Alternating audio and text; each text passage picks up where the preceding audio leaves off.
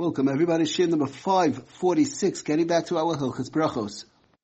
Okay, we are going through some various different examples, real practical applications in reference to when one is eating pasabah b'kisnin, items which are pasabah b'kisnin, which we know, cake, cookies, all these different type of things, and some other examples which we didn't really discuss, which Rabadna brings down in his Sefer to be aware of if somebody eats enough, whereby they might have to wash and bench in certain circumstances. Okay, so a lot of that we spoke about, cake, cookies, all these various different type of things, pizza, and so on. But he brings down other things also. We spoke about last few shiurim, pancakes. He brings down in reference to knishes, regular knishes, right? A knish or a bereka. A bereka is a type of, this flaky type of a dough. It looks like a knish a little bit, but it has a filling inside. And it's a regular mazonos type of a thing. It's a flaky type dough, and it's something that people eat, and sometimes they'll eat it as a meal, sometimes as a snack, and so on. Knishes, most of us understand. Also, it also is an outside dough with a filling inside. Okay, so just to talk a little bit about these knishes and berekas in general, he says knishes and berekas are made from dough which is baked. Okay, so that's case number one. Obviously, we know by now pasabah b'kisnin is baked dough, right, as opposed to cooked dough, which was a machlokes, or cooked items in general, which is like the noodle family, which one could eat 10 bowls of noodles, right, of lakshin. They would only have to make a mezonos and alamichya. But when it comes to knishes and berekas, so these are items which are baked, so it falls under the category of bread. It's in the bread family. And he brings out this Rabbaner. It's all could be found on page 494. They are therefore considered the bread family products. The bracha rishona is borei mine mizonos on these knishes and berekas. Okay, just going further. So he says that the after-brocha, the bracha achrona on these knishes and berekas would be a al hamichya. One would have to make it al hamichya. Okay, so just go through a few details. Provided that at least one kazayas of the mizonos part, which is the crust part, right, in the knish, the outer part, or the flaky dough, the berekas, and so on, the outer part of the crust, at least one kazayas of the mizonos part is eaten within bechdei achilas pras, under roughly around 4 minutes. Okay, so now before we get to the pasabah b'kisnin part, if somebody eats enough whereby they are kaveh suda, so now the question is, what about if one ate less than a kazayis of the crust? What about if less than the kazayis of crust was eaten from a knish, a bereka, and so on? Less than a kazayis of crust was eaten. The bracha achrona is borei nefashos, because what do you have usually in a knish? Let's say you might have a potato knish, you might have spinach, you might have various different type of fillings, and the filling is usually a shahakol.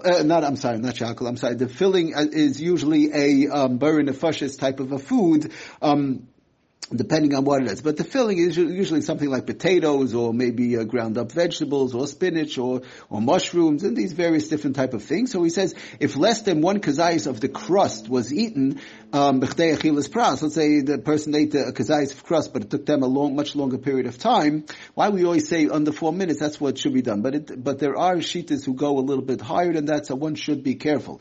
But be it as it may, if less than one kazayis of crust was eaten, the bracha achrona would be borei nefashos, provided that between the filling and the crust, at least one kazayis was eaten b'chdei achilas pras under this 4 minute period. Okay, so if the person didn't even eat that much, in other words, in the b'chdei achilas pras, the time one needs to make a after bracha, they didn't even eat that much between the filling and the crust, so then they would not make a after bracha at all.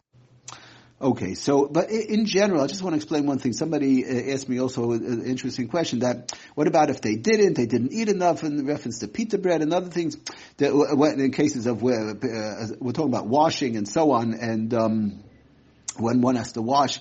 But we have to keep in mind that when we say eating a kazayis, b'chdei achilas pras, under this 4 minute period, all you have to do is eat it once. Let's say for example, I sit down and I wash and I'm eating bread or whatever. So we said, good, fine, you have to eat a kazayis or possibly a kabeya for the washing part, but if one ate a kazayis, but b'chdei achilas pras, under this 4 minute period, we'll talk about with the washing how much. But let's say for now, argument's sake, as far as the benching goes, times whereby one has to bench a kazayas under the 4-minute period, you only have to eat it once. In other words, if I sat down and I ate 3-4 pieces of bread, let's say, right? So I don't have to keep on eating kazayas under 4 minutes. No, I have to, any time during that eating session, while I'm eating those 4 pieces of bread, for example, I'm just giving a outside case, 3 pieces of bread, 4 pieces of bread. Any time during I'm eating those 3 or 4 pieces of bread, right, I ate at any point a kazayas, under this roughly 4-minute period, that's when we say the chiyuv of benching falls into play. Now, when it comes to bread, it could be a little bit worse because of the fact that it's a suffix to rice, and even if one goes a little bit more than 4 minutes sometimes, but we want to keep it to, at least lechatchila, try and do it the right way. Under roughly 4 minutes, Rabbanah brings down even 3 minutes, but let's say b'di'evet we heard from big poskim the 4 minutes. Even better, 3 minutes. But be it as it may, you only have to do it once throughout eating those 3 or 4 pieces of bread, whatever the person's eating. So the same thing by these knishes or berekes or whatever the person's eating. When we say, or even by the cake, when we said one has to eat enough, and reference salamichyu, if they ate enough whereby they have to wash, they have to eat a kazayas under the 4-minute period only once in that eating session. It's not like you have to keep on eating, well, every kazayas I eat has to be under 4 minutes and make a cheshbon. That's not how it works. It works just once. Preferably, it's always better to do it right away. In other words, as soon as I sit down, I eat because whatever food I'm eating, even noodles, even lakshin, right? I want to make an alamichi, so you have to make sure you ate at least a kazayas b'chtei achilas pras under the 4 minutes. So as soon as you sit down, you try and eat at least that much a kazayas b'chtei achilas pras under the 4 minutes, and like this, you're good to go the rest of the time. So now, if the rest of the meal takes you an hour, you keep on eating a little bit of noodles, a little bit of lakshin. A person eats very slow. I know there's people that sometimes eat very slow. Sometimes people eat very fast. Everybody has a different style of eating. I know, I've seen people that gobble down a plate of food but this is their teva. They can't eat slow. And then there are others that go very slowly and drag it out. So good. So that's their teva. It's nothing wrong either way. It's just a question of, you have to make sure. So like this, if somebody ate the gazayas, b'chtei achilas pras, right away, they know they're in the clear, so to say. But when but as long as during that eating session, they ate at some point the kazayas under 4 minutes during that eating of the noodles or cake or whatever, or the knish or berekes or whatever, so then it's good enough to make the after-brocha also. So I just wanted to clear that up. It's a very important thing. Thank you for listening. Aslach and bracha kol tuv.